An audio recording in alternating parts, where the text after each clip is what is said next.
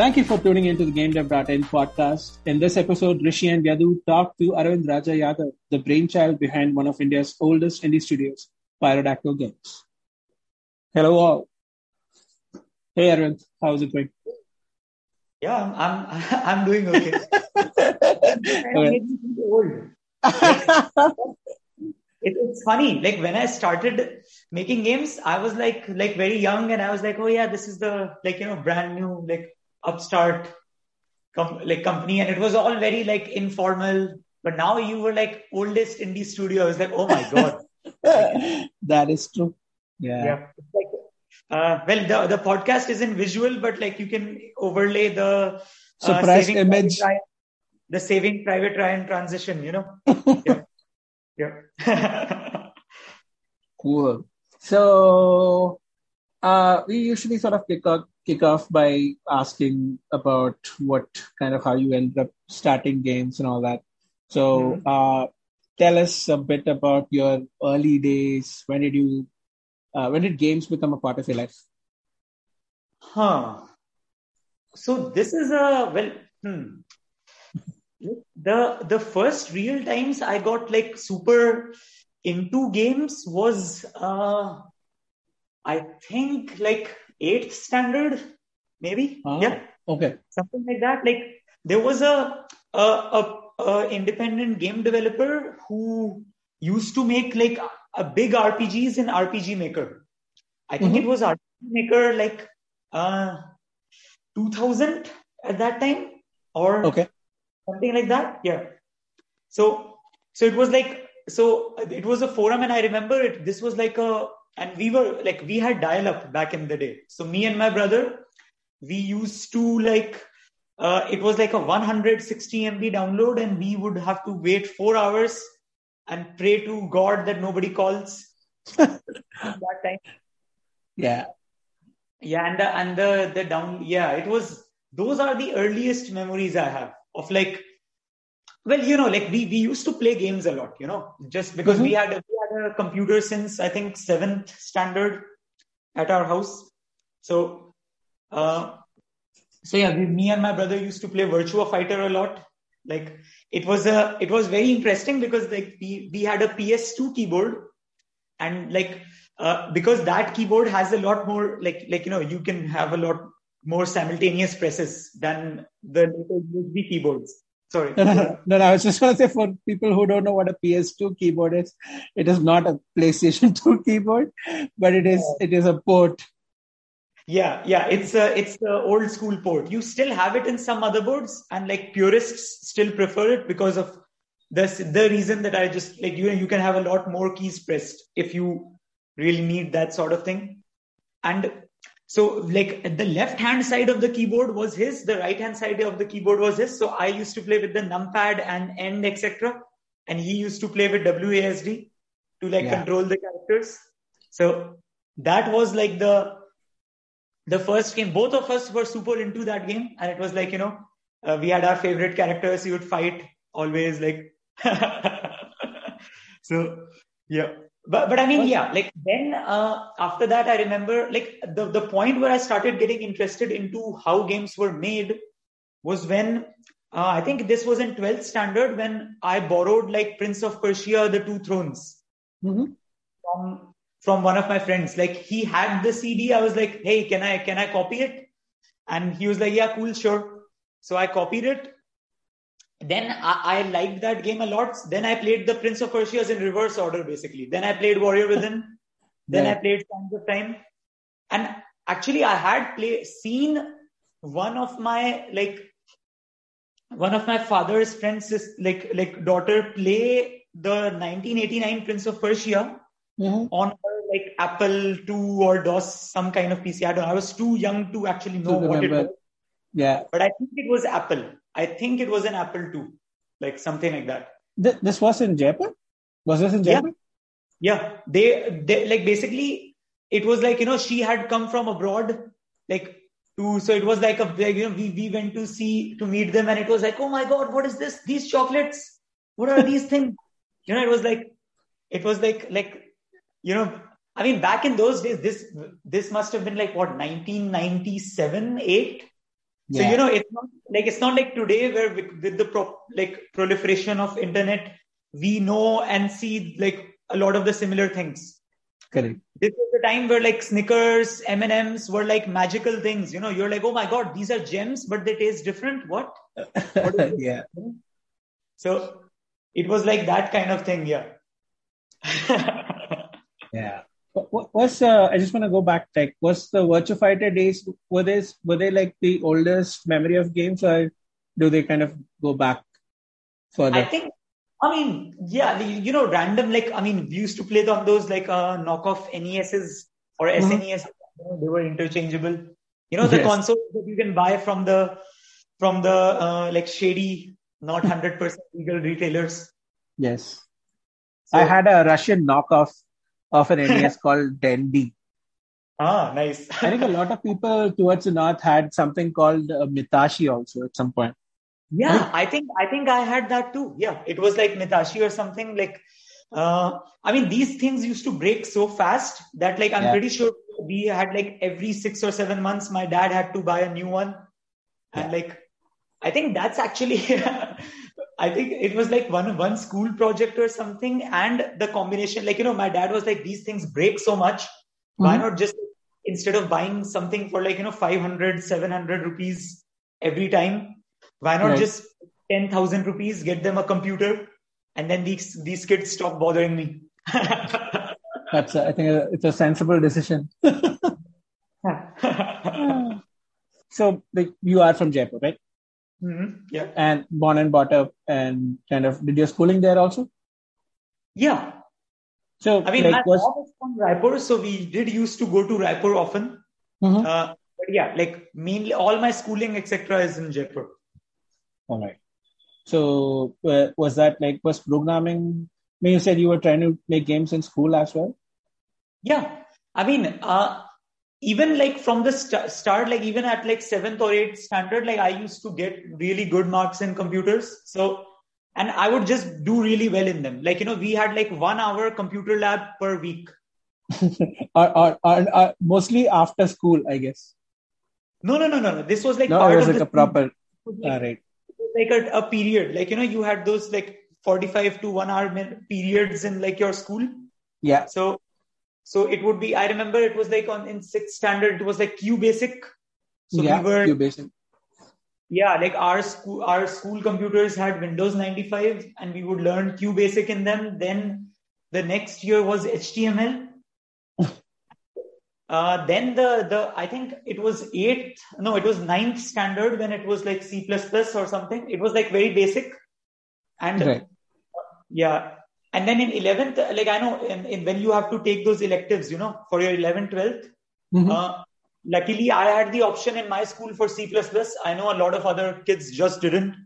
So I was lucky to actually, even that my school had this. And then I took this because I was interested in computers rather than physical education, because the hack with the education system is to take PE, so you get the marks for free there, and you have one left to study. So, but luckily I didn't do that. So I think there were only 7 or 8 people in our C++ class. Yeah. So for some of us, I guess computers were the cheat class.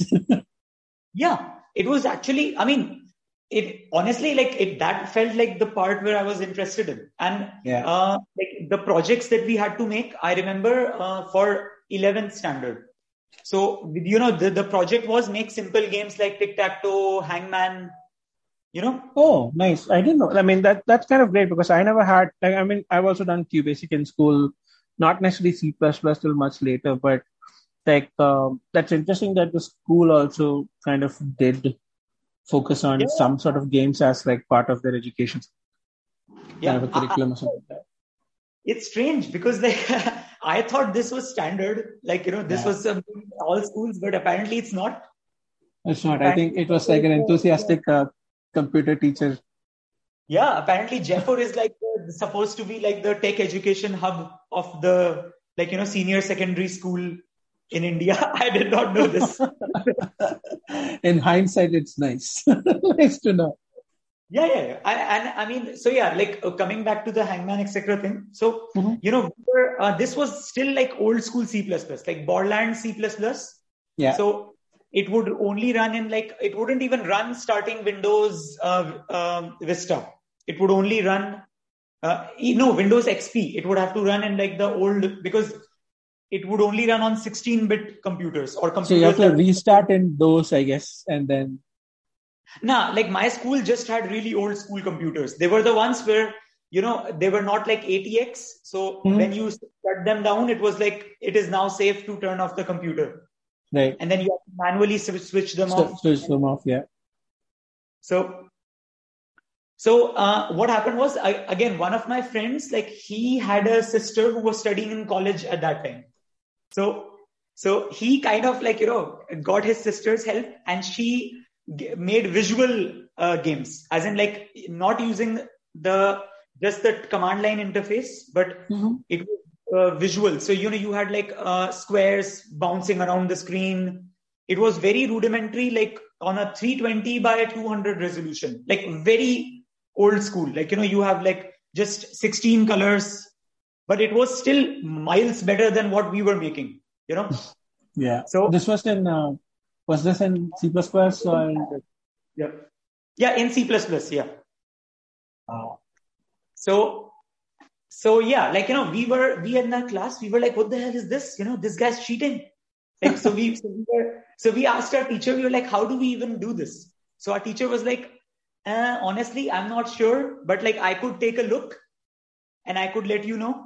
And then she kind of taught us the basics, and basically, like, she was actually like the nicest teacher of all time in human history, according to me, because she would just let us experiment in the computer lab. We would be like, trying to figure out how this thing works.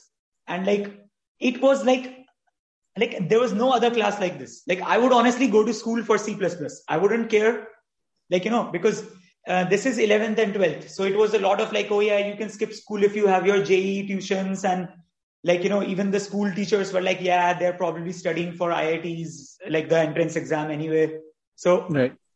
It was a lot of that, but I would honestly like it more than the tuitions, because my days in that time were like, go to school until like 2:45 or 1:45, something like that.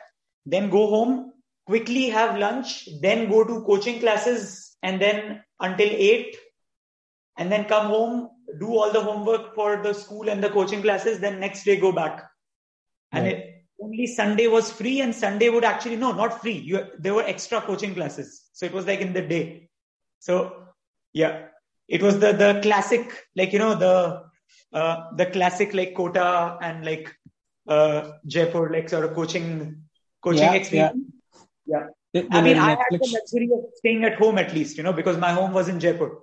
So thank God I didn't go to Kota, because then like I would leave my school, and you have those like basically like not really schools. You just enroll in them, but you don't have to go.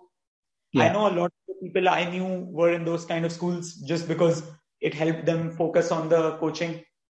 Like that actually kind of created this thing in me in which I was like, I want to learn about, like, I want to do what I want to do instead of like just doing what everyone else is doing. Because I was like, I'm going to be honest, like 11th and 12th were like the very miserable years. Like I was never happy, because like how can a child be happy if he's like studying from like 8 a.m. to like 8 p.m. every day, and then has to do homework after that. So like it was just like to me that was very like that's why in college I was like, when I went to my I got admitted in Manipal, so I studied like computer science there. So I remember in the IIT things, like the rankings, I was in like the wait list. This was the first year that they had a wait list or something. I don't remember exactly what it's called, because I have tried to mentally forget that part of my life. So but so it was basically like you can wait, and maybe like if the kids above you don't take the seats, or then it might open up, or you might get a seat in like some other government college, blah, blah, blah. So, right. But for me, I was like, no, I just want any place that lets me study computer science. So right.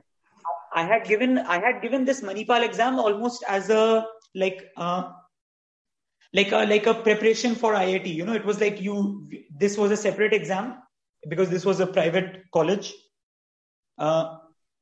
And then it was like, and actually my parents too were like, they were kind of like, this kid is like miserable. Plus they were like, if he wants to study computers, let him study computers. It's not like he has to like be in this college in this one, because even they realized that like, it's not like competitive exams are like a crapshoot. You can like study for 2 years. I know several of my friends who were like dropped 2 years, then they get into the college, and then they don't get the stream that they want, and blah blah blah. So yeah, basically they were like, okay, we don't want this kid to waste one more year doing this. So yeah, I got the admission there, and when I was in the dorm, I basically like the college gave me a laptop. It was a very bad, like very like low spec laptop, but I was just like, okay, now I'm gonna learn how to program. I kind of time skipped a little bit because my 12th standard final project was a clone of Dope Wars. Dope Wars was a trading game where there were like 8 cities. It was a purely like GUI, like the cities were just buttons. So basically, I have actually played the game. It was like, I think it came in one of those PC Quest, the chip CDs, and exactly. I had it. Yeah. It was in one of those CDs. I found it. And yeah, it was basically like a time killer game. It looked like almost like an Office application. So you could even play it in the computer labs.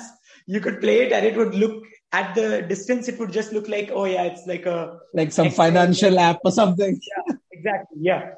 So I was like, okay, I'm gonna reverse engineer this. So I had no idea. Like I just looked at the app and I tried to program something like it in the like graphical mode that we were. So I remember the final year project when the external came in. The external was like, "Did you make this?" I was like, "Yes, I made this." He's like because the externals are like, yeah, these kids, they just copy the project from somewhere.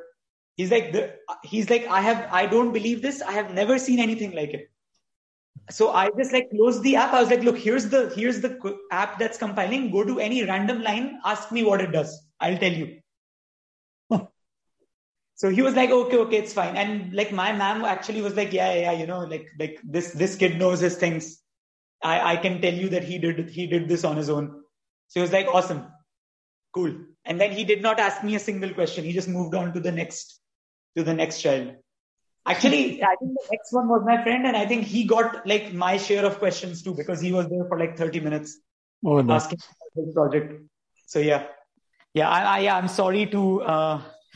Oh fuck! I forgot who was next to me in the roll call. My name was A, so I think I was like the second or third. I think it might be someone called Bhavesh. Yeah, because he's B, so yeah, maybe that. Yeah, but yeah, sorry Bhavesh, wherever you are. So I'm sure he's listening. Yeah, exactly. Yeah, he's really into the game development scene. Like, it's not like we haven't talked since. So yeah, but I'm sure he's like super plugged into the game dev and the podcast scene related to game development. Yeah. What year was this, Sarvan? Well, what year was I? I know I did college from 2007 to 11. Okay. So this must have been 2006. Yeah, got it. So, +2, yeah. No, I was just going to ask whether the game is it still around? Does it still work? Have you seen it? Well, I probably have the CPP file lying somewhere, but to compile that, you would basically need a virtual machine running Windows XP. And then inside that XP, you need the 16-bit support mode for legacy applications. And then you would be able to run it. So, right. Yeah. I don't know. I think, did I ever release I should probably just find the source code and just put it out there. I mean, I know I did open source all the Pyrodactyl games recently. So, well, almost a year ago at this point, but still. So, see, I should try to find it, but the problem with that is that it's a source, it's code written by a very ancient version of me, and since then I have learned a lot better how to structure code and how to do that. But no, it would be a nice sort of glimpse into the past. It would be like a fun project to kind of go back to and get it back to run. Yeah. I mean, that project actually taught me some funny things. Like there was the whole trading game and simulating the cities, etc. But just as a fun thing, I put a mini game in there where, it was like a slot machine. So there would be, when you start that, the game would tell you to bet a certain amount. And then it would be like, press enter while the number is between that. So a very simple game, so it would be like, okay, you press it between 500 and 550. And if you bet, if you lose, you lose that money that you bet. If you win, you get double the amount. So all my friends, they would not play the trading game at all. They would just start and they would be betting. They would be like, okay. And it had 3 difficulty modes. Oh yeah, I remember. The 3 difficulty modes were basically because I did not at that time know how to change the speed of things. So it was just the number would increase once per frame.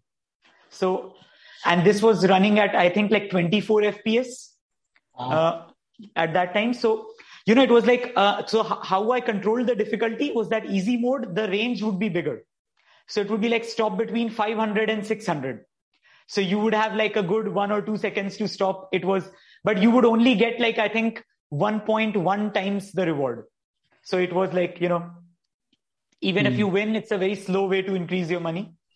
Right. The second mode, the range was slightly smaller. So you had less time. And the hardest mode was only 10. So it was 500 to 510. And then you had to be very quick to press the button to stop it there. So, and all my friends, they would just, because, even they thought it was very cool, the game, etc. So in the lab, when I would be showing my game to them and I would be like, look, if you go from Ahmedabad to Bangalore, there were 8 cities, I changed them to Indian names, because how the hell, what the hell do I know where Arizona is? I don't know. Yeah, that's true. So it was look, in Ahmedabad, the game wouldn't tell you, but I would be telling them, I have coded it so that these 2 items are generally higher in Ahmedabad and these 2 are higher in Jaipur and these three are in, and so you can kind of do that. And they would be like, nah, we just want to do the slot machine gambling.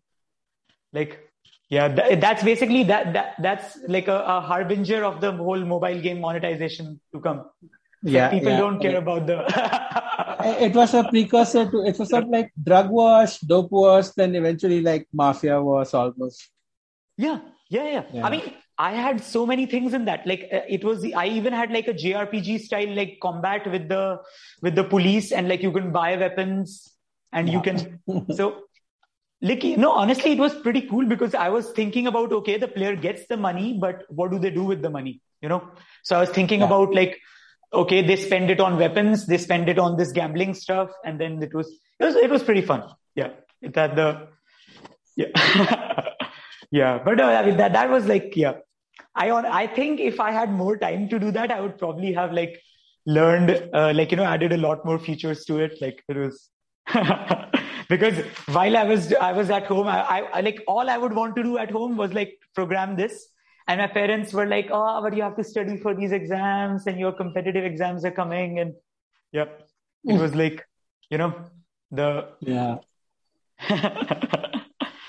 I mean, it's an interesting, even now, I think it's a game that kind of works out. It's an interesting game to go back to. And I guess the success of games like Mafia Wars, which comes much later, kind of shows that people like selling drugs and making money. Yeah. And I think a recent game probably which kind of reminds you of is like I think like there was a game called Empire of Sins. I don't know if you played, which is also like I'm not familiar. again like it's just like I kind of see like a lot of the sort of tradition being kind of but yeah. It's interesting. Okay, so now it's 2007-ish, 7 to 11, where you kind of decided that you want to go to college and just learn engineering and do computer science essentially. And were you like was games always on your mind at that point? Was it like were you when you were going in, like was that like the focus? Or was it something else? For me at that point, yeah. I think, I did lose, I lost 1 year almost playing at a private World of Warcraft server. So my first year of college was basically a wash. Like, I will be honest. Like, I think it actually, because I was thinking like, oh yeah, I'm wasting too much time playing WoW. And then somebody hacked my account and stole all my things. And I was like, all right, this is your opportunity. Like, it's a clear sign. Yeah, you have been set free. Now just never log in again and instead try to learn something. So roughly in the second year, I started getting into Half-Life 2 modding. So, and like, I looked up websites, like how to mod. This is funny, actually. I was like, hey, I'm a programmer. And like in the modding community at that time, the programmers were the fewest available. There were a lot of modelers, a lot of artists, a lot of level designers. So how did you was there a community in college? No, it was like ModDB. ModDB was it still is a website. It is. Yeah. So, I just looked up. I know one of my friends, he's called Kuldeep Crori. I think he even, he's into the game dev scene. I think I've even met him since at a lot of the NGDC events, etc. So he put a workshop on how to make your own Counter-Strike map. And this was college. So everybody was into Counter-Strike. Yeah, pretty much. Everywhere, every night, every guy's dorm you go to, it's like Counter-Strike matches here, Counter-Strike matches there. Like some weirdo kids are maybe playing FIFA or Age of Empires, but nobody likes those kids. They're just in their corner. But mostly everyone is playing Counter-Strike.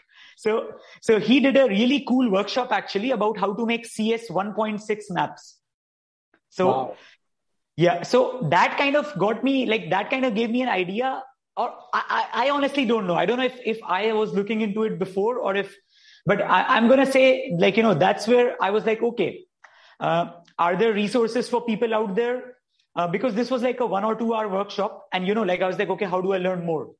So kind of went from there and started looking into modding Half-Life 2. I wasn't really honestly, I was not a very knowledgeable person in source modding, etc. in general. So I winged a lot of it. I did small tasks where I could.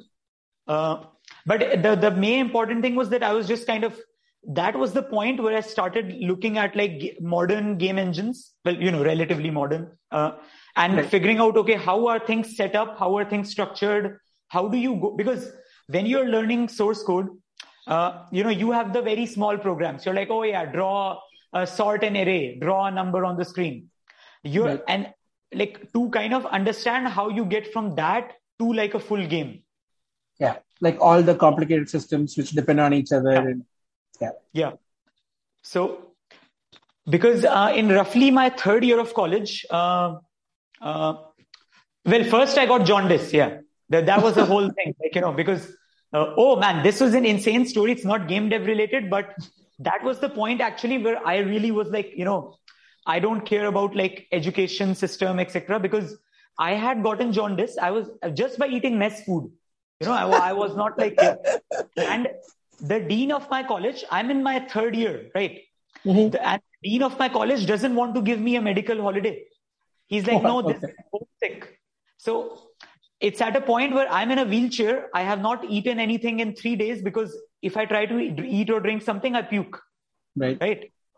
And this, my parents came for this because the people, my neighbors in the hostel, they called my parents. They were like, he cannot eat anything. He cannot move from his bed. So they took a flight to Mangalore from Jaipur.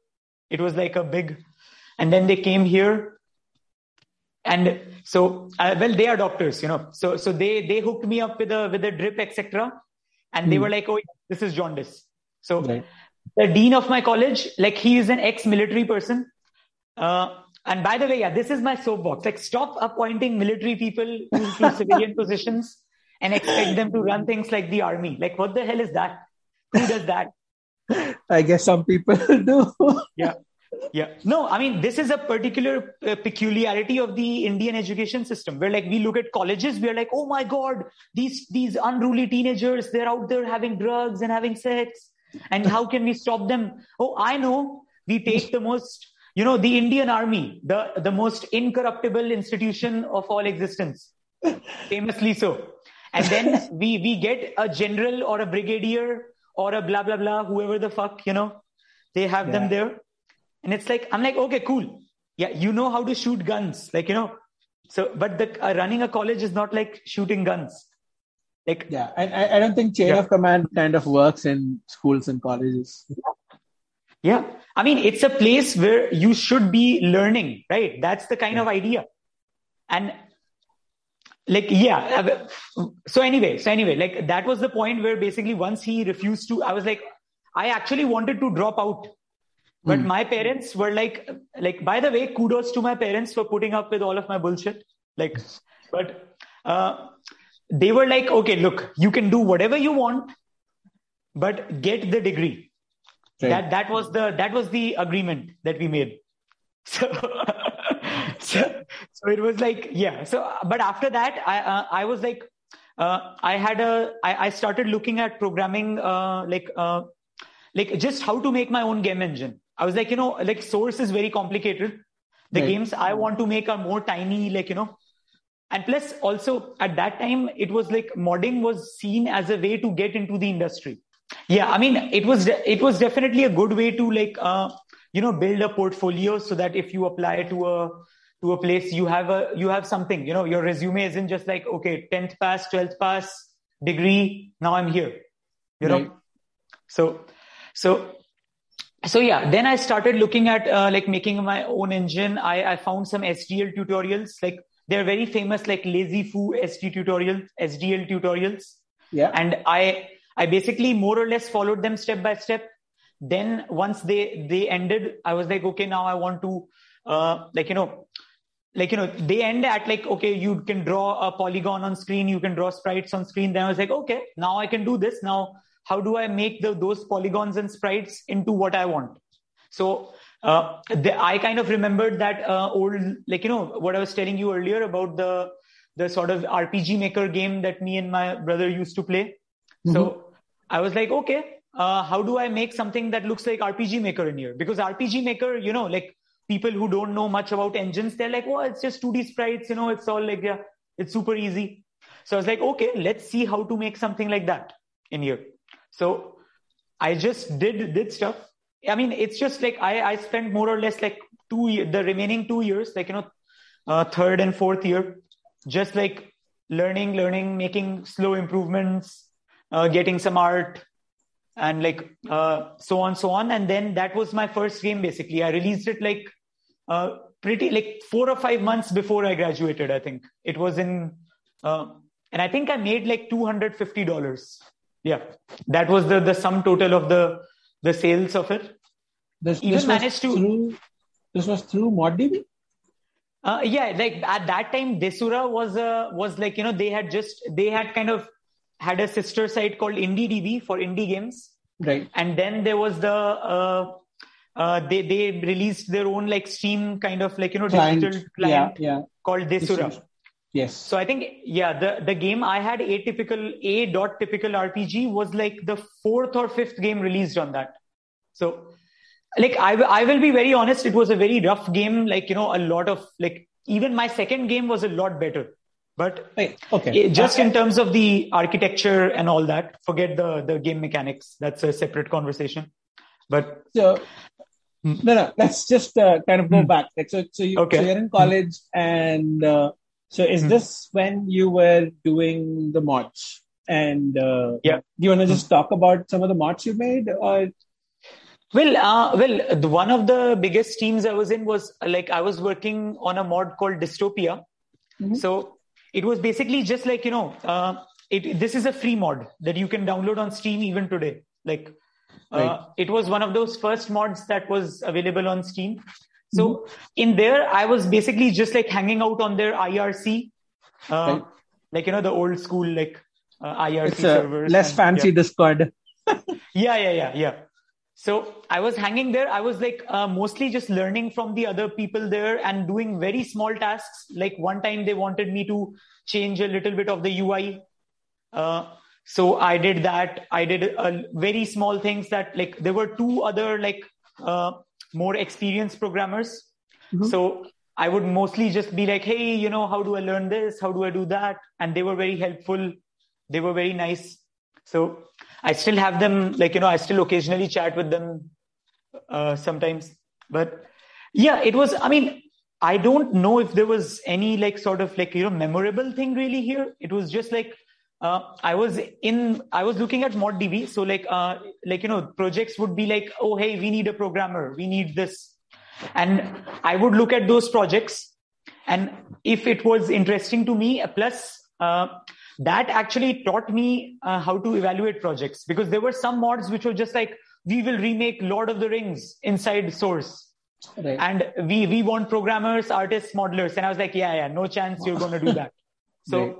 So then I don't apply to that. Then there's another mod below that, which is like, okay, we are trying to make a small horror game inside this. And we already have an artist and this, but we need a programmer. So I was like, all right, this sounds promising. Like, because it's not like they need everybody and the scope is manageable and they have nice screenshots. They already have some teasers of the gameplay they want to make. So that kind of taught me that. It was like, like the sort of being realistic part of the indie game dev process. Right. So you could kind of see what you could do with the time, and you could kind of scope and think about how to set up a project. Yeah. And exactly. At this point, kind of like pretty good with C++, and your focus was kind of like, did modding help in that regard also? Like, were you using custom tools or just reverse engineering? No. Like, here's the thing. Even now, I don't think I'm like pretty good with C++, because C++ is so big, like you learn more and you realize you don't know 10 other things. Yeah. So, no, at this point, I was honestly like a beginner. Like I had a grasp of the fundamentals, but I did not know a lot of the like sort of techniques and like the proper way to structure code and how does like, what type of like, how do you manage memory and all that. I did not know that, but it was just like, it was just like, I was just learning whatever was there. Like I was basically there and I was just looking for things to do, like, so like so if something needs to do that, then I learned that part. And it's like mostly just about trying to like get as much knowledge about like how are games made, because programming is one thing, but you don't make a game just with programming. Like, you need a lot of other things, and it's also about what you do. Like you can be very motivated, very like knowledgeable, but your efforts need to go in the right direction. Yeah. Because like you need to prioritize, you need to figure out what parts are more important, what part to spend time to polish, what to not polish. So it's just something that you kind of learn. Like I never really had I never felt one day I was like, okay, today I learned this or today I learned that. But it's just like, you just gradually keep on learning. You become slightly better at something. And then it's like, eventually, you have enough if you do this for like a long enough time. True. Yeah. Right. So at this point, when you were kind of focusing on a typical RPG, were you thinking about setting up a company, or like were you just focusing on making games? You were still in college, right, at this point? Yeah. And like, did you have any thoughts about like how did you end up I mean, like before even that, like, did you think about going into a studio or focusing on making games in India or elsewhere? Oh, this is funny.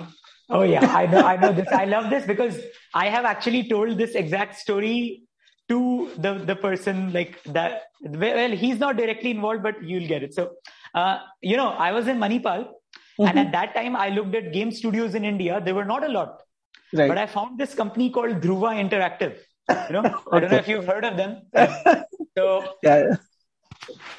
So this is actually funny because I think I emailed them once or twice, but no response. I wanted to do an internship. You have to do an internship at the end of the end of your college. Yeah. Right. Yeah.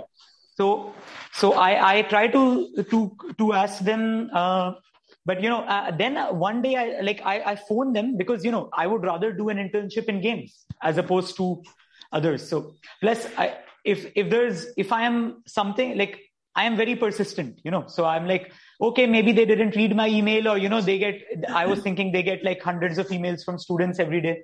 Yeah.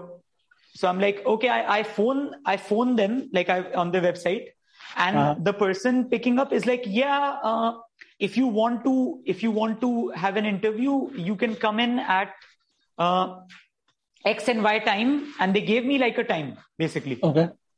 So I was like, all right, cool. Sounds nice. So I print my resume. I have links to my personal Word. I had a page at WordPress at that time, not like my, I couldn't afford the domain name, etc. So I do that. I do all that. Then I go there with one of my friends. I confirm. I call them again to confirm. But when I get to the office, the receptionist at the door is like, nope, sorry, no appointment, and we don't accept walk-ins. So I was like, oh, okay. I guess I go back. It was like a 5 or 6 hour bus from Manipal, and I was like a student. I was like, basically like a student, like dressed like an engineering student. Right. So I was like, okay, I guess I go back, and I just went back like in Bangalore, I went back to the same bus station I came from, and I took a bus back.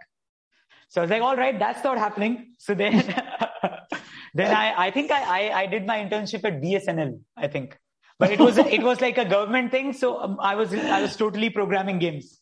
So I told So I told this story to like many years later, like to Rajesh Rao, when we were talking in the IGDC, I guess. NGDC. I don't remember which year, if I'm honest. But it was one, and we both had a good laugh about it. So yeah. That's an interesting story. Yeah, it's like one of those telltale what if branches, Yeah, like what if this ever had to be? Yeah, that's true. Yeah. Right. So at this point, you kind of picked up a bunch of SDL and C++ and gone through the Lazy Food tutorials and all, and you decided to make this game. So how did a typical RPG kind of start? It was, I don't know. It just started as every day I would come from my classes and I would be like, okay, I want to do this. So then I had mocked up some dialog boxes in MS Paint. I got a level appearing where you could walk and a stick figure could walk, and then you could go to NPC, press enter, and a dialogue would pop up. You would have choices based on that dialogue. So it just kind of, I didn't really have I just had an idea, because Atypical RPG was it was a game like a Groundhog Day style game about some guy stuck in a college. So it was basically just off the cuff. It was stream of consciousness stuff. What I was thinking of at that point. Right. Yeah. Because that's honestly, like, I have spent a lot of time learning programming and all that, but game design for me is very instinctual. Like, I just do what I feel like is the right thing, or over the time, I am kind of like, okay, the user will want to do this. This is the area they will look at. You can signpost this, but it's still very like sort of instinctual to me.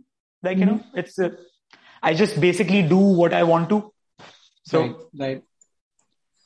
So, yeah, that was basically an entire game where I was like, okay, so I want a turn-based JRPG, but the kids are actually playing football. So I did that. Then I was like, okay, then later on in the story, you have to do a dance-off, but the dance-off is against the college principal. Oh. So, okay. I mean, that's what it's like, complete stream of consciousness stuff, and the mechanics, I can etc. see are that. a total mess. Yeah. So were you doing this alone? Or were you doing the writing bits? Like, do you have other collaborators you kind of started out working with? I had one collaborator who did some of the art. Mm-hmm. So, but unfortunately, like due to, I think, personal reasons or something, he was only able to do like 70-80% of the art. So then I ended up basically salvaging the game with what was left. Like, I had a game and a story prepared, but basically the final 2 levels suddenly didn't have art. So I was like, okay. So, I mean, valuable lesson to learn. So basically, yeah, like it was such a messy game, but it was so interesting that Rock Paper Shotgun actually reviewed it. Wow. How insane is that? Like, that is insane. I mean, it's like, it's super like weird. Like, like I don't even know how to describe it. Like, that's the one game which I want to remake, but it's kind of like staring into like a corrupted mirror version of yourself. You're like, okay, so what was I thinking here? Like, yeah. So I don't know if I'm prepared for that yet, but someday maybe I will. It's Did you end up making the final 2 levels? No, I basically ended up like using placeholder art, like anything. I had to change the ending of the game a lot to basically use the existing levels a lot more. So yeah, like that's why the game ended up like the story, etc. didn't make a lot of sense, and the ending was very unsatisfying, and the game was only like in 1 hour long. It wasn't like a giant like sprawling, like you could complete it in 1 hour. But yeah, it's that's why, like, that's one thing which I do want to revisit at some point. So, and what was this game made on? Like, did you repurpose the same engine that you were building, or were you using something that was more standard? Yeah, well, so I mean, yeah, I built this in C++, SDL, and that sort of framework. Then I basically, for the next game, which was Will Fight for Food, I basically took that skeleton, but I kind of redid a lot of it. I made it a lot more structured. I made it so that the dialogue wasn't like hard coded. You could modify like dialogue files, and it would load areas based on, like, Will Fight for Food compared to Atypical RPG was a huge jump in just like the way the project was structured, like everything. Like, it was a massive improvement. Like, and I think it took me like 3 or 4, no, maybe 2 months, yeah, something like that, because I basically just sat down. I was like, this is what did not work in this project. Now I will just change everything, and I like read it. So yeah, like the skeleton is the same, but like there were a lot of things were changed, and then Will Fight for Food was also in the same like sort of engine. I mean, that's what I credit actually, like a lot of my knowledge to, is that I was always like directly involved with the engine. So I was able to learn a lot of things, etc. that now if someone is working with Unity or Unreal, like, they might not, because you are never incentivized to learn that. Right. So you basically learn how to do something in Unity or in Unreal. You don't really learn how to do it. Like, so yeah. So it's a... And this is while you're still doing the internship, while you're still in college, right? Yeah, I mean, the time period, like, things are happening in parallel, because the internship was only like 4 months. But this is basically starting from third year. Like, so Atypical RPG goes from third year to roughly the midpoint of my internship.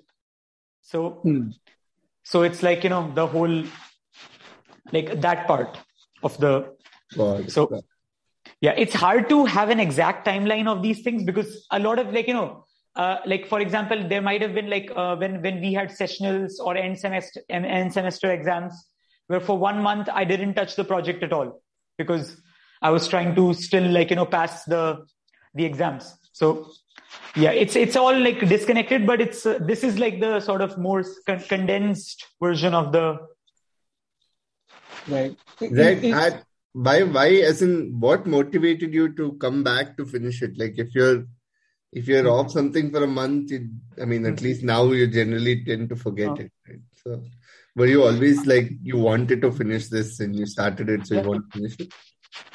I can't tell you. That's just what I do. Like, to me, there is no chance of forgetting. Like, if I start like something and it, like, for X, Y reason, I cannot do it. But like for me, I want to do it. So when I get the time again, I resume it. It's like, there's no question of like, oh, I had this or that. Like, no, because I started doing this because I wanted to do it. So that's why I'm doing it. Like, yeah, it's just, nice. I don't know. Like, yeah, honestly, it's an alien question to me. I don't even know what you're asking because like, I never did something that was not this. Like, so it's... This is who I am. Yeah, exactly. Yeah. Like, yeah. Cool. So was there any specific learnings from a typical RPG that got carried forward, or is it something that you kind of... Oh, I mean, a lot. Like, that game taught me like a lot of things. Like, for example, it taught me the need to, like, like your game must have a good pitch. You cannot just be like, oh yeah, 3D platformer, blah, blah, blah, Oh, it's a, like, you need a reason for your game, like for people to play your game. Like, and I mean, coding wise, it taught me a lot of like, how to structure an engine. Like, I had a big problem with save data corruption in Atypical RPG, which due to the way the engine was made, I was never 100% able to fix. So, right. But luckily it was a short game. So, you could just ignore it. So, but yeah, like that made me change the entire way I handled save files in Will Fight for Food, to the point where even going forward to Unrest, you can quick save, quick load whenever, because then I made the engine to be able to save at any point, and you save all the relevant things, like, and so, I mean, a lot of things, like everything I learned was kind of like started from there. It's like it was like the Holy Grail in a way. No. I mean, not the Holy Grail, but it was like the blueprint, I would say. Yeah. More than that, it was like the blueprint. It was the blueprint for how to make games. Like, for me, like, that was the one where I figured out my personal process and like, like how to like prioritize, how to make sure, like, to follow up with other people on like their tasks, because I was also doing a little bit of project management, how to market the game. I did some email marketing, like, email so yeah, all the things, like that was like the blueprint that I then like kind of refined and added stuff to in like later games. So. Right. So you're saying when you were like kind of learned how to pitch a game, did you think about like publishers or something, or were you kind of thinking about the general player demographic? Yeah, I mean, that was actually like, yeah, I never really changed my process to fit like publishers, and I never got too much into like, pitching the game to X, Y, or Z, and like preparing like preparing slides and like yeah. So because for me, like making the game was basically something like, it started with the basic like design of something playable. And like generally when you pitch, it's more towards of like, revenue oriented. It's like, how does this bring the money? Right. So yeah, that was something I never got the handle of. I mean, to be honest, like, yeah, this is skipping way forward, but that's basically what ended that's basically why I stopped making games after a while, because like indie games. Oh no, spoilers. So, yeah. So it's like, I was never big into the pitching to other people. Like I would pitch the game to like players basically when I'm trying to sell it or when I'm making my Steam page, but never to like other investors. So. So how did you end up marketing this game? Like you said, you did a bit of email marketing, and anything else that you did specifically? Did ModDB help maybe? Yeah, I mean, I made some forum posts, did some emails. If there was something else I did, I don't remember. Probably not at this point because I was still in like, technically in college. So there was a lot of other stuff I was managing at that time. Like, it was pretty hectic. Like I remember, like the game launch, like 1 month was like very hectic. So that kind of made me account for that in the future projects, because it's like launching, like the launch window, especially for like, if you have the classic games, well, then it's a lot more important to get the eyes on it compared to like so I don't remember if I did anything else. Like, it's like the whole time period is a blur. Like sometimes I honestly look at myself, I was like, how was I doing that? Like, I was like studying in college and making a game and other like the internship. I was like, what? Yeah, I don't know. Yeah. Somehow it happened. Yeah. Were you calling yourself Pyrodactyl at this time? Like, how did that happen? Like, I mean, I never called myself Pyrodactyl, but you like a label. Yeah. No, I remember this. I remember coming up with the name. One day sitting in the office during the internship thing, because I was releasing because when I started making Atypical RPG, the like IndieDB, ModDB, you had to write the name of the team. Right. So I just used like the Atypical team, because it was a nice pun. It was like, oh, our team is not very typical, So, So, but then when I was like, okay, now we want to release the game, and I know this is a product, as in like, like it is in a state where I want to release it. And I was like, okay, if I make another game, then the Atypical team joke wouldn't really land, because like, what is this? Yes. So I was like, okay, I went through random ideas. And then, just Pyrodactyl. Like, I think at some point, me and a friend of mine had been throwing ideas around for this, and we had something like gasoline or something, but then we remembered that gas power game exists. Yeah. So there was this idea of like fire generally. Right. So I was like, okay, it's something fire related, but then like, and it would be nice if it was a pun, that's just the cherry on top. So then I was just like, okay, Pyrodactyl. I Googled Pyrodactyl because the process was like, okay, think of a name, Google, oh shit. Like, 10 things, the name like this already exists. Yeah. Or can you get a domain with that name also? Exactly. Yeah. I looked at pyrodactyl.com was free. Right. And the only thing I found some guy whose WoW name was Pyrodactyl. Right. So the topmost profile was like WoW head, and it was like some random like Tauren warrior or something.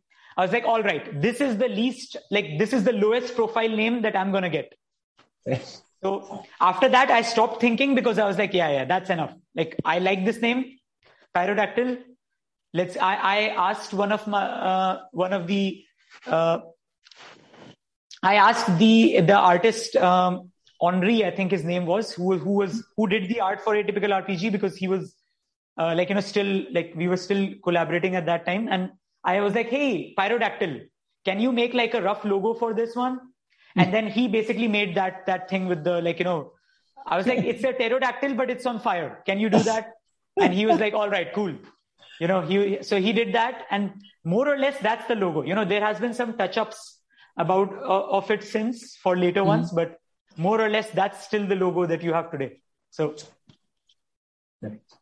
Oh, that is like an interesting story. I thought you would be into dinosaurs also. I mean, I'm not opposed to dinosaurs. I'm just not particularly into them. Like my identity does not revolve around dinosaurs in a significant way. True. Yeah.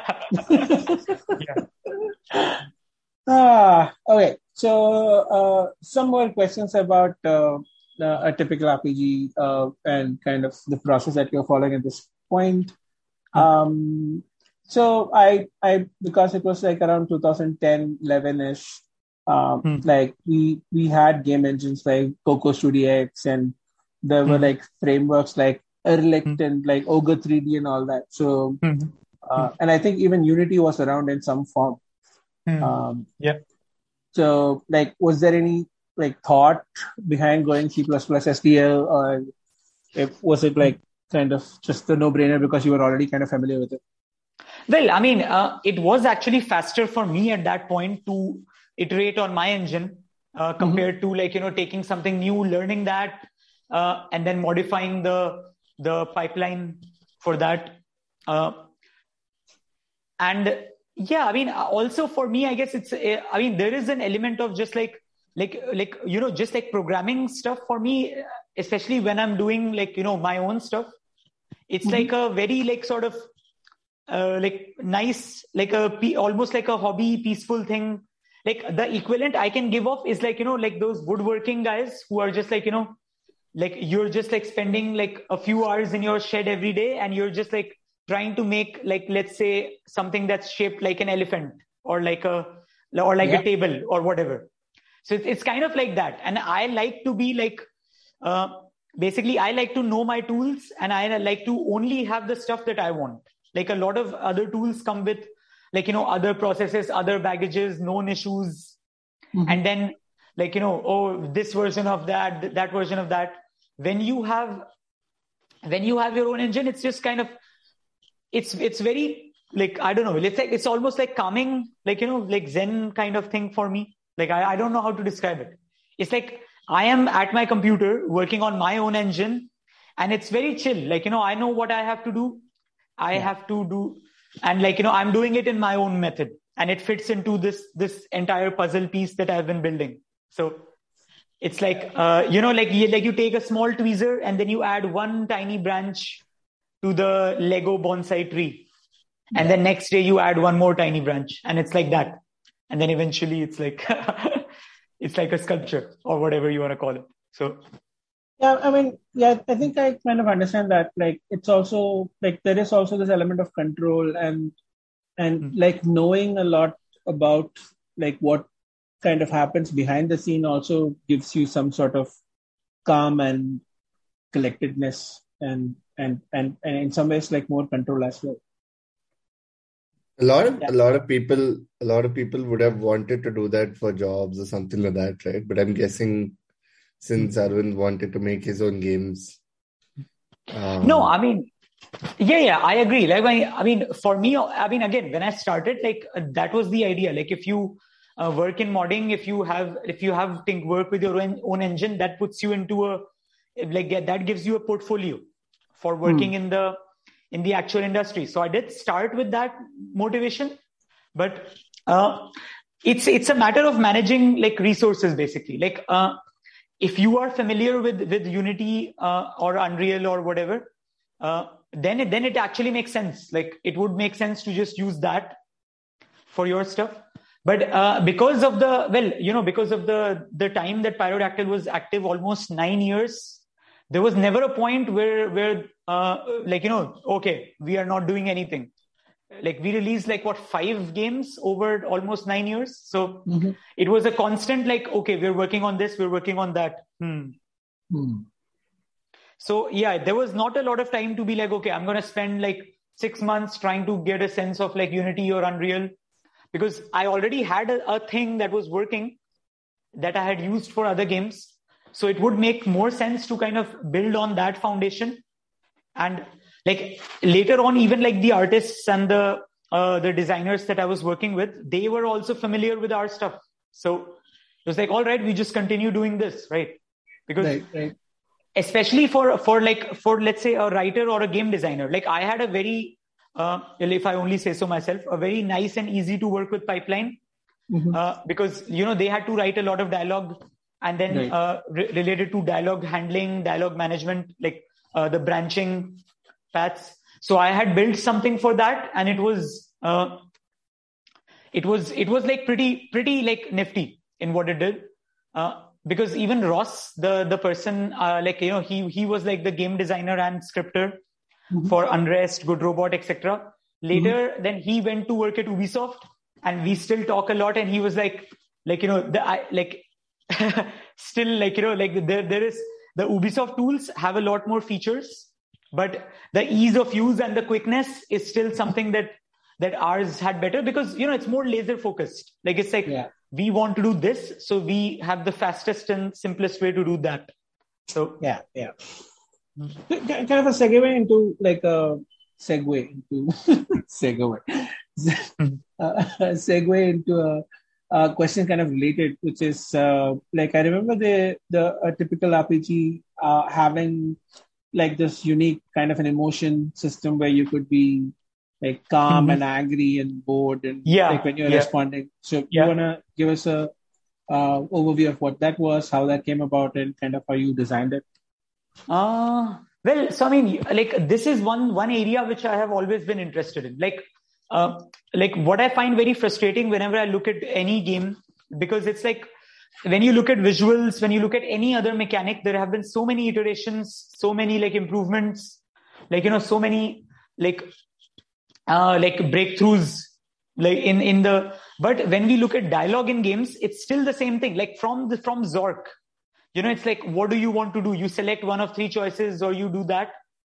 And even today, games are still in the same thing, where you just have a tree and you select one choice out of X. So I was like, how can you do something else? So, for me, it was like, okay, when I am talking to someone, or when 2 people are talking to each other, what are the things that are important? So like the dialogue trees, they kind of take care of the content, right? They basically choose the content. But I was like, there is no real consideration for like, for example, if you were to say one thing, but there is very rarely an option to say the same thing, but in a different way. Right. Or in like, give the player the option to say the same thing, but in 4 different ways. Like, so that was kind of the idea. I wanted to experiment with this.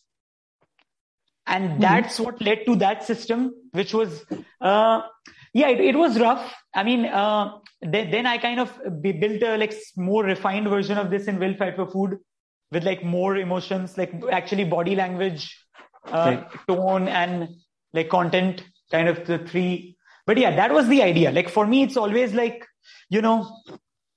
like that's always something which I feel like games just don't bother, because there are other factors for it. Like if you're making like today, if you're making a big budget action, like AAA RPG, you have like voiced dialogue lines, you have so much content that like, you don't have the time to have something that can potentially add like, more complications, more amount of stuff that you have to record.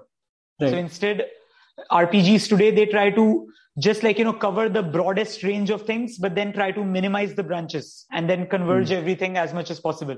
Because it's just not like, it's really not feasible unless you like, you want to have a much larger budget and a much longer development time because that is a fundamental problem with branching. Like whenever you do branching in a game, like you are basically creating multiple games, right? There's like one game for each branch.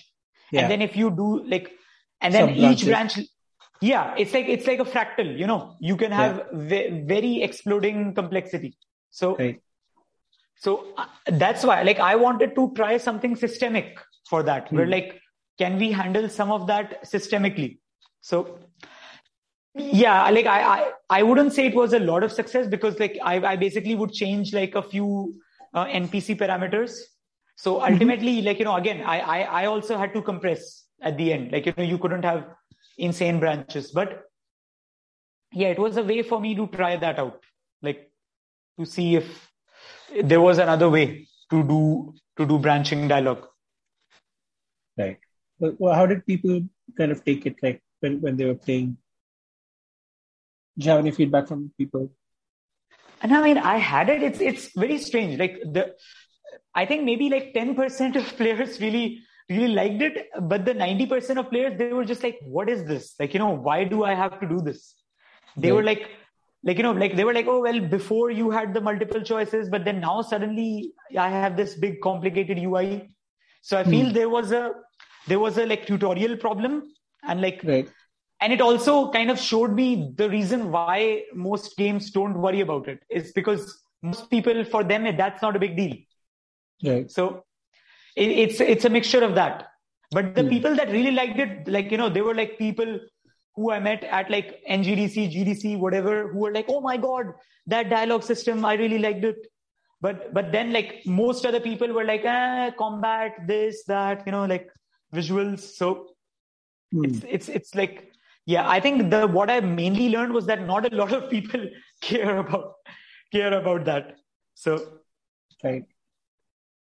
So at this point, this game was out on Desura, and I remember the game being on Greenlight. Yeah, I think. Yeah. I mean, it actually got greenlit way later, like right at the edges when it ended. Like, when Steam Greenlight was ending and they really reduced the thresholds for the votes.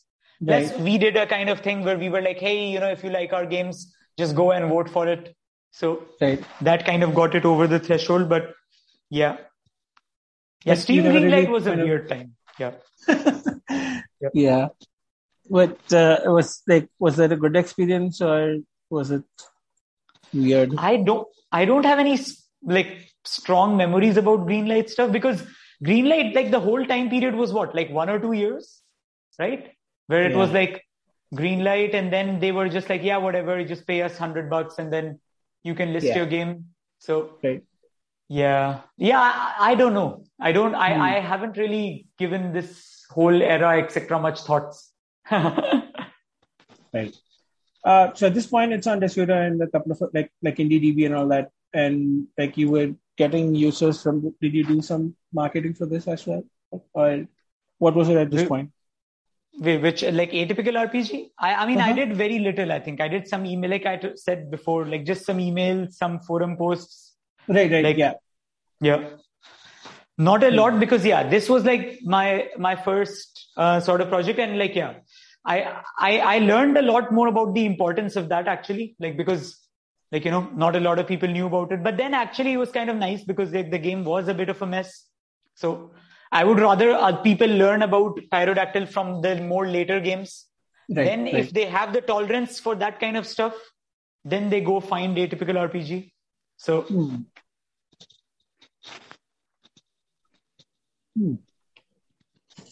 Okay, so this will be like a kind of a constant question about all the games, I suppose. So how well did the game perform in terms of like revenue and users? Oh, I mean, I told you this, right? Like Atypical RPG earned like $250 or something. Like, like I think, yeah. And most people found it mostly on Desura? Yeah, pretty much. I think it got a few sales, etc. But like after that, not a lot. And it's just whatever. Yeah. But for me, actually, that was just like the amount itself was not that much, but it was a revelation. It was like, okay, so I could make games, I could release them, and some people could actually pay for them. So just knowing this was enough. I was like, oh wow, that this is a possibility. So, did you sort of get started on Will Fight for Food? Like after this, like what was the kind of timeline? Like when did you get back on this, and when did you start? My memories are fuzzy for this point, because I graduated and I didn't really work on Will Fight for Food pre-graduation. Like maybe I had a sketchbook of ideas or something somewhere, but that's about it.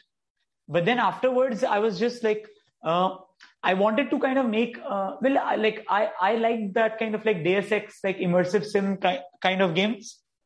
So I wanted to kind of make a 2D version of that.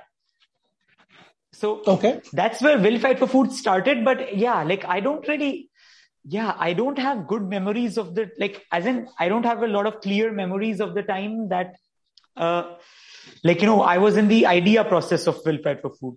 I know I was like doing, because a lot of the time, like 1 or 2 months I spent with the technical, like backbone, like making sure it was sustainable and all that. So yeah, I don't know. Like I just had this idea, then I kind of worked on it, and then it was like release time. I don't know. This is Did you not have any money pressure? You're fresh out of college. Yeah, that was basically it. So basically, at this point, I was back at my parents' house, and Atypical RPG got some like good reviews, etc. So they looked at this and they were like, all right, you know what? You have a few years, you do what you want. So it was basically, not what you want. It was like, okay, you can try your venture here. And if not, then go to Infosys like all the other guys. Yeah. So it was basically that. Yeah. Your parents seem to be way ahead of time. Yeah. No, I mean, they are both doctors. So, we are not struggling for money. It's not like we're not super rich, but it's like, there's no immediate pressure or like any loans to pay off. So, that's why I'm saying, like, I had the luxury of this. They did not have enough money to for example, you can have an office and you have this. No, I just had okay, you sit here and you make your game, so I just had my PC there and I had this, and no, they were very supportive. If I'm very honest, they were like, okay, they saw Atypical RPG, etc. And, they would show this game to their friends and all that. And people would be like, what the hell is this? They had no idea. Some of my relatives thought that I made like cartoon movies, Yeah. Yeah. They were like, oh, he should apply to work at whatever the studio Chhota Bheem makes. I forget. So it nobody had really any idea in the extended circle of what I was doing or how cool it was, or was it actually good, or was it a career? But they were like, yeah, okay, you do this for a few years, because then the backup plan was basically to kind of, give another exam and then go for a master's somewhere. So that was the backup plan, or get a job at Infosys or Genpact. Like there is a big Genpact call center 1 kilometer away from my house. So it's like from our roof you can see the big Genpact logo. So it was like a constant reminder. It was like So make games do well, or it's like looming over your head. No, I mean this is again something which I'm super fortunate to have, in that my parents had the patience. They had the patience, and they must have seen something So at least they were like, okay, look, you do this, and then after 1 or 2 years we can evaluate, because this at this point I do remember myself being very headstrong, with all the incidents that had happened at the college. There was another one where one of my friends, he basically was this? Oh, never mind. Anyway, so it was tell us. Yeah. I mean, no. It wasn't that. No, because I mean, this is more serious, because one of my college friends, he died in a motorcycle accident. Oh no. So, okay. Yeah. So, I think that was it was basically on the day of the final exam, of the 7th semester exam. Yeah. Mm-hmm. Yeah. So this had already happened before. So I was just thinking that's a completely separate event, and I don't want to make somebody's else death about what I was doing at that time, because there's nothing more egoistic than that. But I was basically thinking that, look, if that's me, for example, in the future, do I want to be oh, I didn't do this, I didn't do that, if I had more time, I would have made games. So I was like, no, I want to do this and I have to try. It was just something that I had, that was the that time. Have you guys seen Hamilton, by the way? Have you guys seen Hamilton? Like, I have. You have, right? No, I haven't. Oh, you haven't? Oh my God. Okay. Well, you have to see Hamilton. But like, okay, what's another example? It's like the what's the name of the guy? I forget. The white rapper. Who's the white rapper? Eminem? Yes, Eminem. Yes. So, it's like you only have one shot, right? Right. Because there is a song like that in Hamilton, which is more accurate to, like, it does a better representation of what I'm trying to say. But it's basically like that, like what I did not want is to look back at my previous, like, past 10 years or whatever and be like, oh, I should have done this.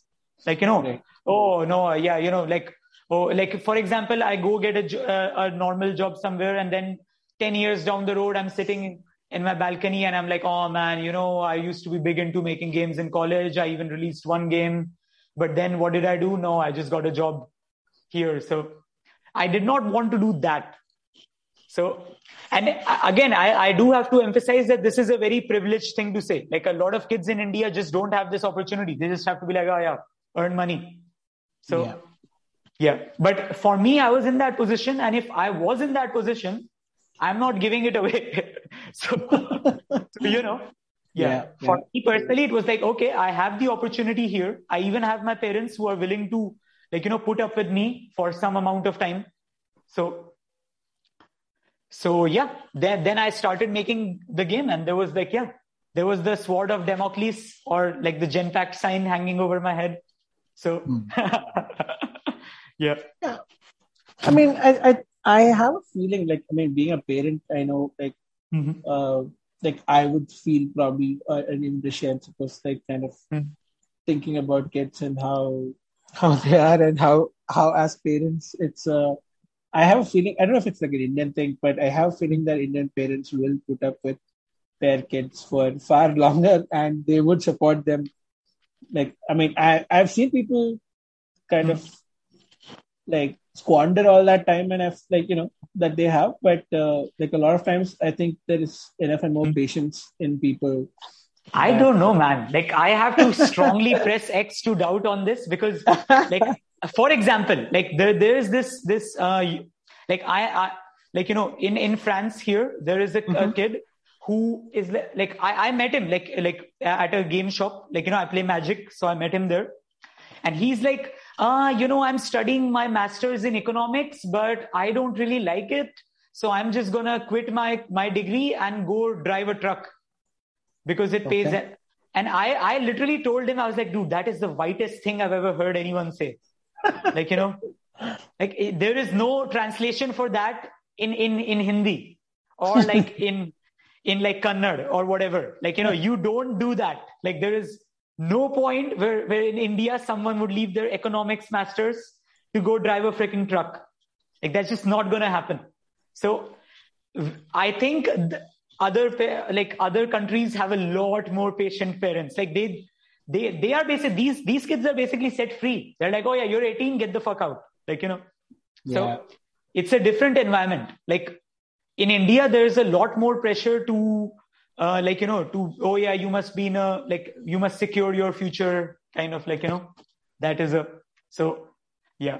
I mean, I know, like, you are a parent, so obviously, like, you will think that, yeah, you are very patient and all that. And I'm sure you are, like, yeah. Although I think that I mean, looking at how I was like a kid, I think it's probably because, like, back in those days, my parents didn't live in skyscrapers. If they would live in skyscrapers, they would have thrown me out of the balcony for sure. Like, yeah, it's lucky that I was living on the ground floor in a very, like, sort of, like, they were like, even like we would go out to play on, like, not a lot of urban development where I was. So yeah, I was lucky. Yeah. That's one way to put it. Yeah. Yeah. I think maybe it's also because like, yeah, it is like in some ways, like a lot of parents educated like well educated, or like I don't know, maybe I'm like kind of like a lot of times people are a lot more progressive. It depends on how they were also kind of brought up and what the kind of things that they learned and the kind of people they are, and I mean, I don't think I should kind of blanket say that hey, all parents in India are like highly unlikely. Like now that I think about it a bit more. But No. I mean, like actually, compared to my dad, I am like super privileged. Like my dad, he's a doctor, and he actually used to sell tires, like when he was a child. So yeah, he got into medical college, and but before that, he was selling tires. Like, he grew up in a very poor environment. So like compared to him, I am basically I am basically this guy who who wants to quit economics and drive a truck. So like I am just lucky. I have like 10% of his genes, so I was able to do this. Like if I had more, like by this time, like But it depends. Like honestly, like I am just thankful. They helped me. They didn't put any pressure on me. They helped as much as they could. And what more can you ask for? Like, it's like, oh yeah, sure. If my dad was like Ambani or something, then I would have had a big office. I would be like, big game studio, but no, it's okay. They did what they could. And that's all I can hope for. Yeah. So, we'll fight for food.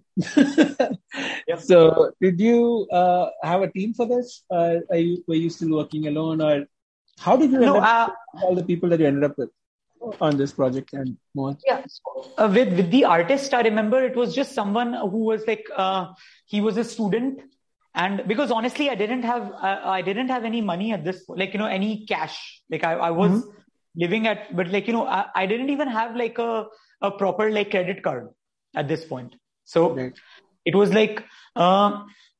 So I was like, it was a student, and I asked him to do rev share. I was like, look, here's how it is.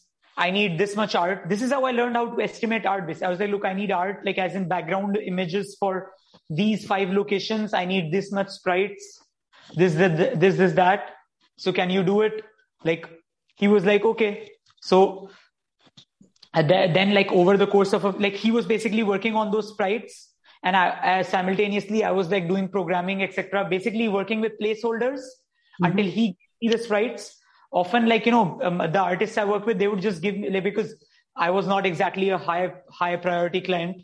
So I would just get the sprites, and then I would just paste them in Photoshop, to fit the how my engine wanted them. Right. And I would have them running in the game. So it was basically working with what I had. So I was working with one artist. I was doing most of the like writing, dialogue, etc. I think at this point, I was also working with Ian, who helped me with the.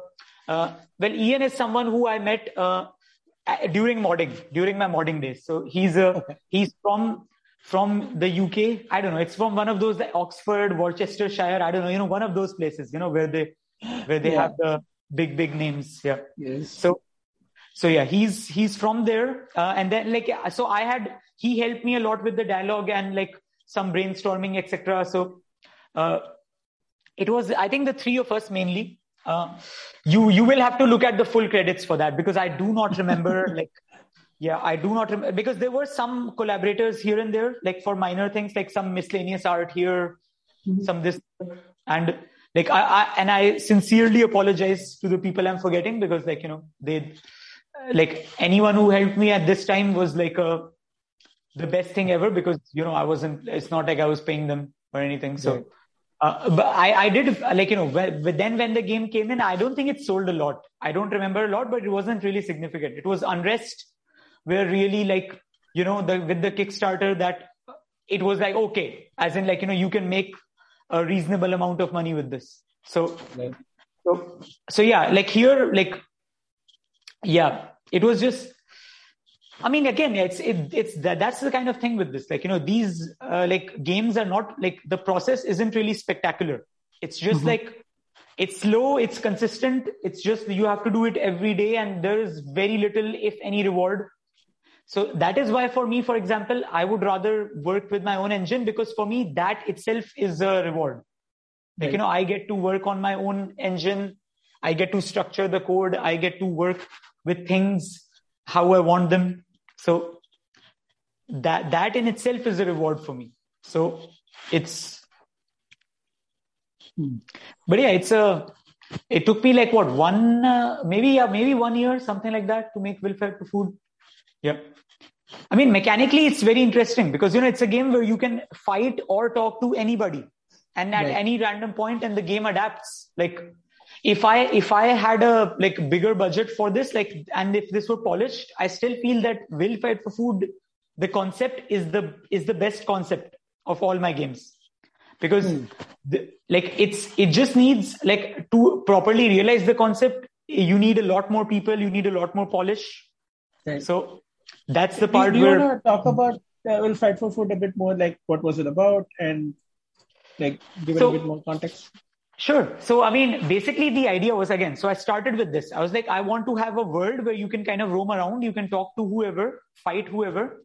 And basically you approach this story the way you want to. And it's like the same sort of principle as like the immersive sim genre. The like Deus Ex, for example, is the shining example of the original Deus Ex. Like you have multiple options to get to the same sort of the main thing is that the player has the freedom to approach the situation. Like, the game is not coming at you.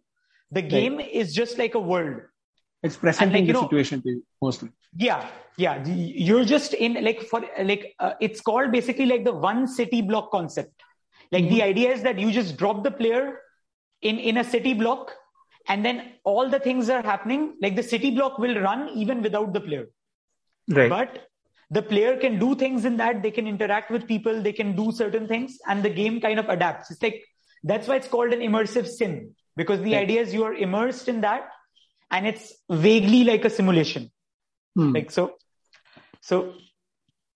yeah, like, so that's where it started. Then, I mean, when I was a kid, I was big into WWE for a while. Very like, because I remember it would come in at the right time slot for us, always at like, I think 4 to 5 p.m. or something, right before we would have to go out to play. So it was like, the classic, like, oh yeah, homework is like back from school, did the, like, had your lunch. Now you do your homework quickly in time for WWF, and then you go out to play cricket. It was like the classic thing. So I was just like, okay, because professional wrestling actually is kind of like, it's a weird like world with its own rules. Like, like for example, the rule that when a guy walks out, his music plays, like, Yeah. Okay. Cool. Yeah. That doesn't, it's a very like pro wrestling rule, like, but it's something that the world, they just accept, Yeah.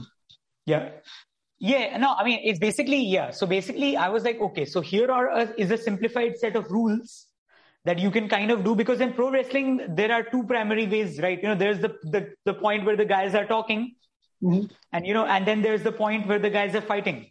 So boom, you have your two major mechanics right here.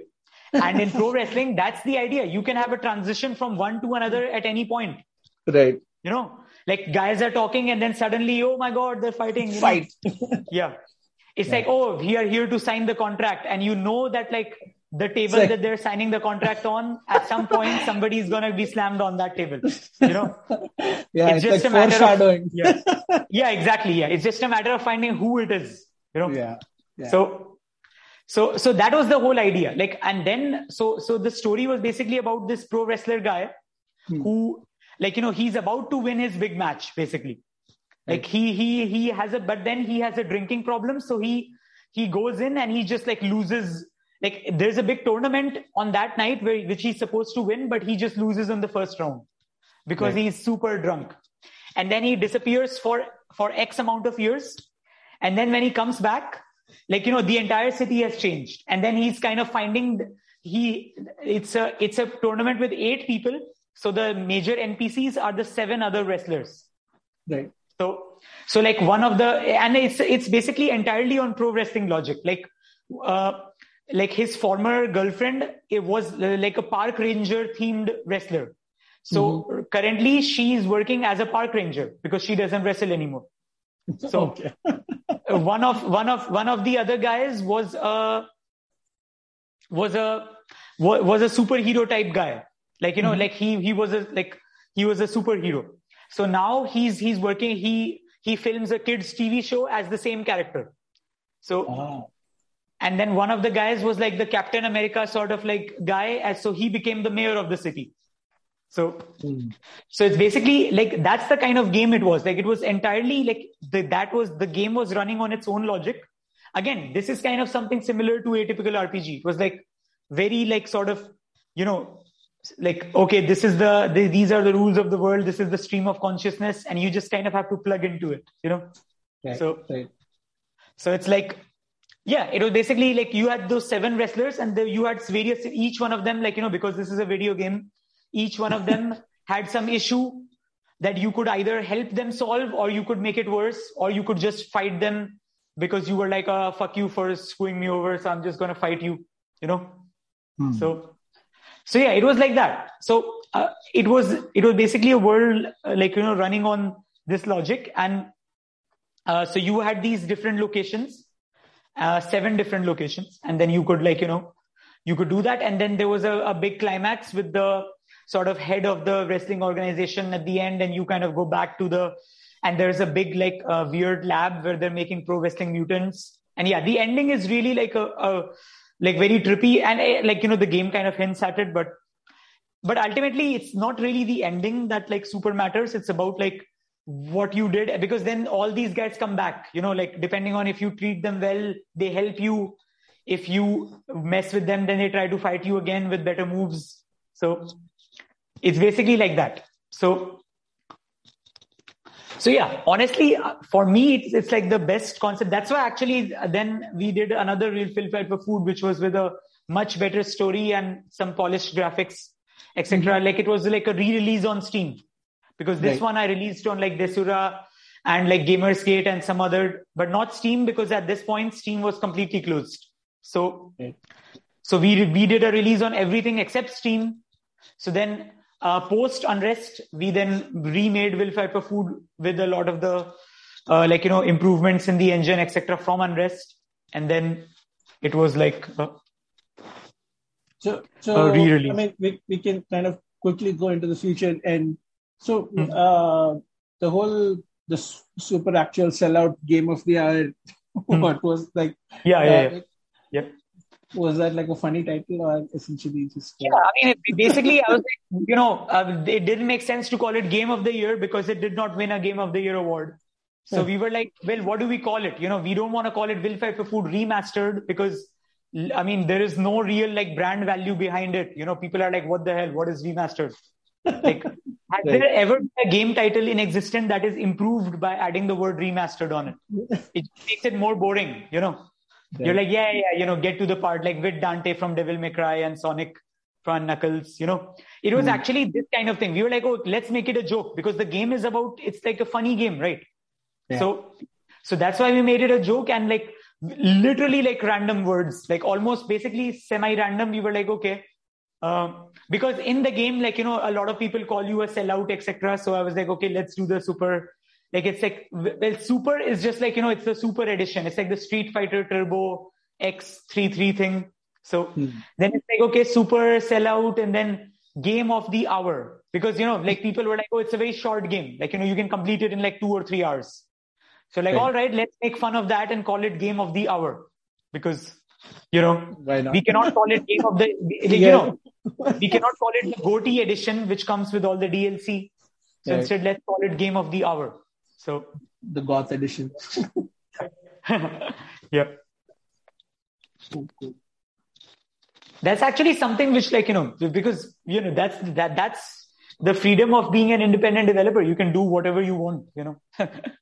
Yeah. Yeah.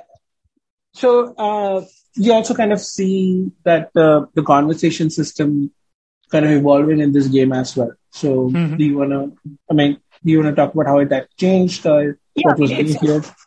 it's basically a direct evolution of the atypical RPG system. That was very rough, and it was like, because that one did not have any sort of like indication of what you were actually saying. So in Will Fight for Food, there is a lot better like sort of signposting. There is some extra UI elements on the site telling you what this means, and telling you a little bit about the person who you are talking to also, like, their mood. Like, for example, this person looks angry. So, like, it's, if you kind of give the players that hint, it's a lot easier for them to be like, okay, but so if I reply in an angry way, maybe there will be a fight, It's a lot easier for them to tell that. So it's basically like that. So a lot more sort of signposting, a lot clearer indication of what will happen if you do something, and how the different choices are different. Because in atypical RPG, the settings were like toggles basically. So you click on it to toggle it to the other state. And then at the end, like, depending on the in Will Fight for Food, it's a lot more regimented. So, because, like, instead of toggling, it's like, okay, no, you have these 6 choices of like body language, these 6 choices of tone. Right. So, okay. So you're saying this in this way. And like, yeah. So yeah, a lot better, like, sort of indication to the player of like what the hell is going on, because they suddenly see these dials, etc. In atypical RPG, they were like, oh my God, what is this? So, but in Will Fight for Food, it's like, okay, so now I'm talking to it, and this is an important segment of the conversation. So I have to choose exactly what I reply to. So, yeah, there were a lot more people, like, the people were actually like, in Will Fight for Food, the feedback was a lot better. People were like, oh, okay, that's pretty interesting. Even if someone wasn't big into the conversation, they were not like, oh, what is this? They were like, why am I suddenly here? Right. They were like, oh, okay, I see. This is just another way of doing the dialogue stuff. So, right. Like, I think the input was like a lot more clearer in Will Fight for Food than it was in a typical RPG, and it was easy for people to just comprehend. And you kind of see that, it's just kind of, it's making the conversations much more nuanced. Yeah.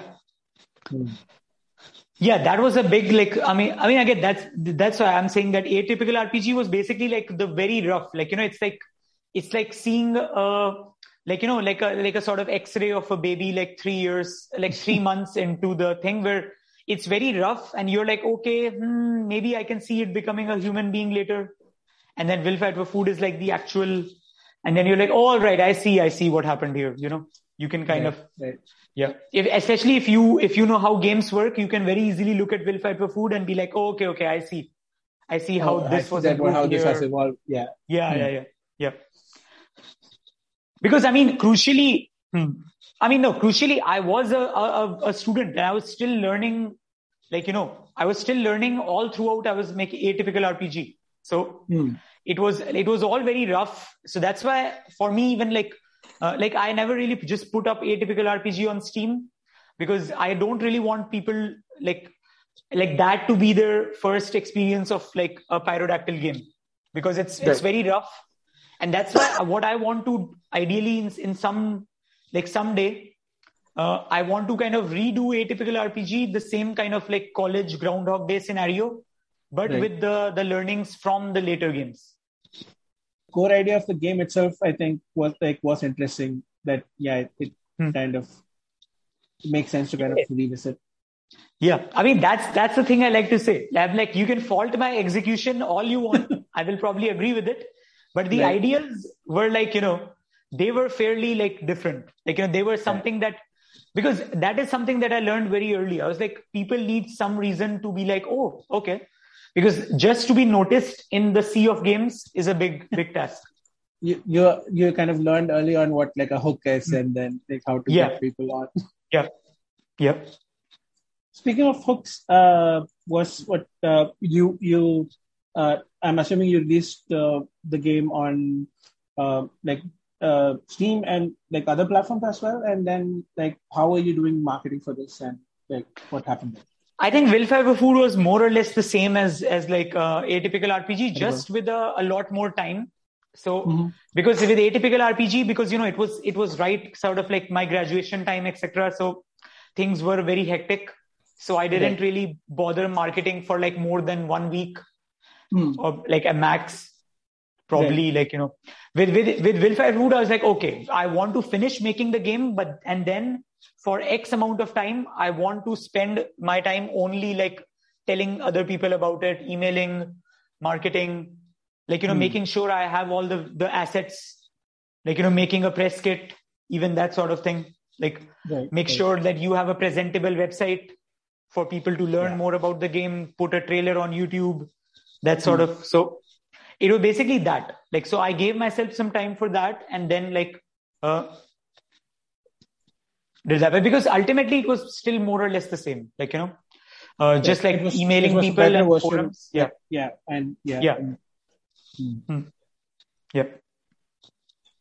So, kind of, we can safely assume that at this point, like, game development was sort of more than a hobby, and like, and like, I mean, is this a point? Yeah.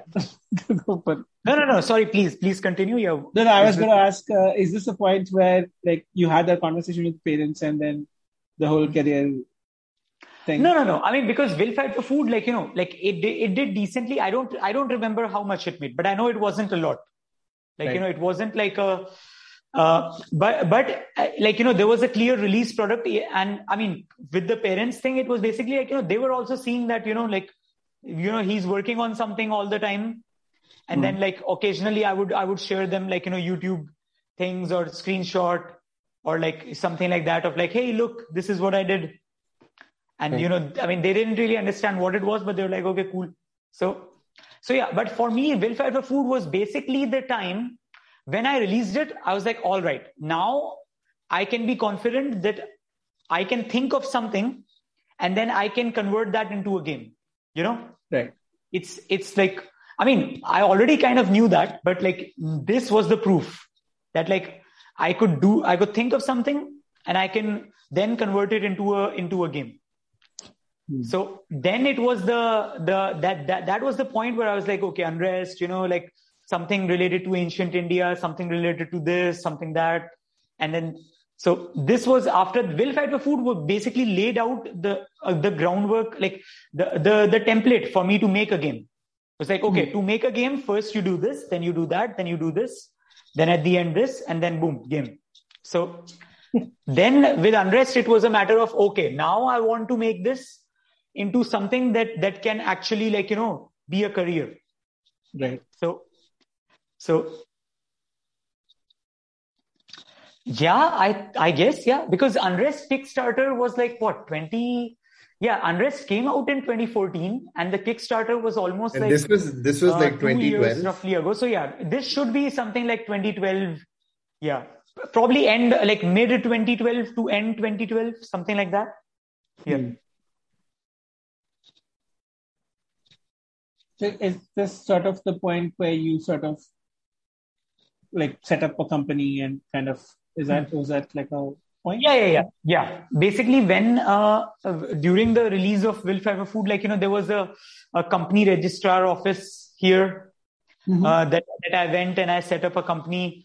It was very old school. They were like, what the hell is this guy? Like this kid is here and he wants to do a company. But then I was like, hey, look, there's this new like e-company thing that you can do. And they were like, all right. Yeah. Just give us like, I actually contacted, I went to the office. The process there was complicated. Then I went to a company lawyer. And I think for 10,000 rupees, you can set up your company basically. So you do that and you get a full registration. You get the article of founding.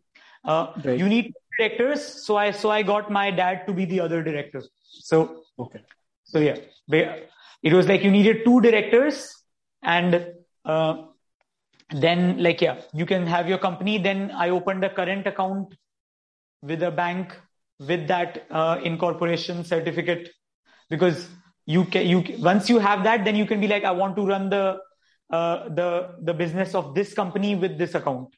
So. Right. So then then I opened a current account and that's where I kind of started. I got a credit card, I think, because then I was like, oh shit, I will actually need to pay people. So yeah, I got a credit card. I set up PayPal at that time. So yeah, I also learned a lot of this stuff on the side, like just how to run a company. Manage. Yeah.